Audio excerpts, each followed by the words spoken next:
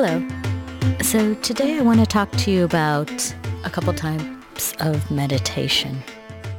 Probably the two main groupings that I think about when I think about meditation and contemplative practices that I'm most familiar with are shamatha and vipassana. Shamatha in Sanskrit and Pali basically means tranquility or calmness. And the purpose of shamatha meditation is to bring our minds to that state of calmness so that we are essentially training our minds so that when we're in stressful situations, when we're at work or in the middle of something with our family or children or animals, when that tension, when that moment of tension appears, that we can recognize it for what it is and release that.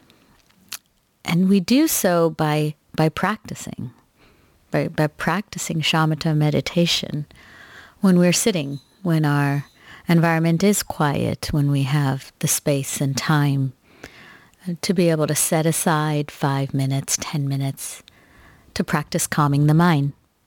Now, shamatha meditation can look like many different forms. One example would be the watching of your breath, seeing how it enters and exits the nose, feeling the presence of it, the sensation of it as it enters your chest, as it, your belly movement, and how it feels to be breathed, right? Your body is being breathed, let's say. And that is a way of creating calmness and bringing that and becoming apparent and aware of the sensations that occur in our bodies. Now, vipassana is a focused insight meditation.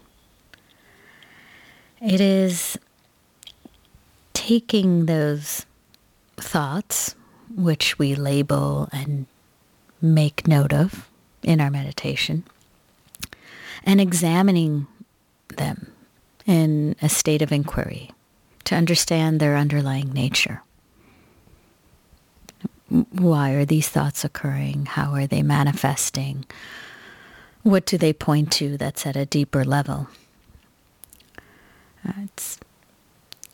Shamatha paves the path for a more in-depth vipassana meditation and is perhaps a foundation piece for practicing that self-inquiry. For me, those two go hand in hand.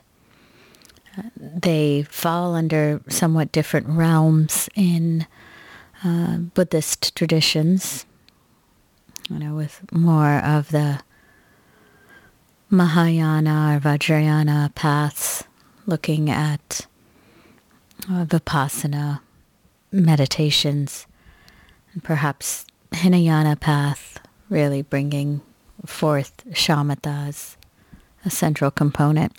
But wherever it falls, and inside or outside of Buddhism, in other contemplative practices as well, we see it show up. That this idea of bringing our minds to a place of stillness, seeing thoughts enter and then noticing that thoughts are entering, not getting caught up in the storyline that comes with those thoughts when we're sitting in silence, letting those thoughts pass and labeling them as we do, thought, perhaps. Or noticing as we're sitting that perhaps our attention wanders to a sound, maybe a bird that we heard or bells that are ringing in the background. And rather than going to see that bird or standing up or looking to see what those bells are, labeling it and noting that sound, Sound is here and sound is present. And then moving back to the breath and to the thoughts. And so that is how we practice shamatha. We practice it in a daily way so that we can bring that to our lives. We can bring it into any moment that we have, that feeling of tranquility, that we can even label the thoughts that show up in our regular day and label the sounds that show up while we're walking and notice that those are sensations or experiences and not get too attached to those. So the contemplative practices that I intend to share over the course of the next few months will fall within these categories of shamatha and vipassana. And I will talk a little bit about maybe the origin of the word that I'm using. But what I really would like you to all consider is just how this appears in your life and every day. And that it's something that's meant to be taken away from the cushion or the seat or the practice into the everyday.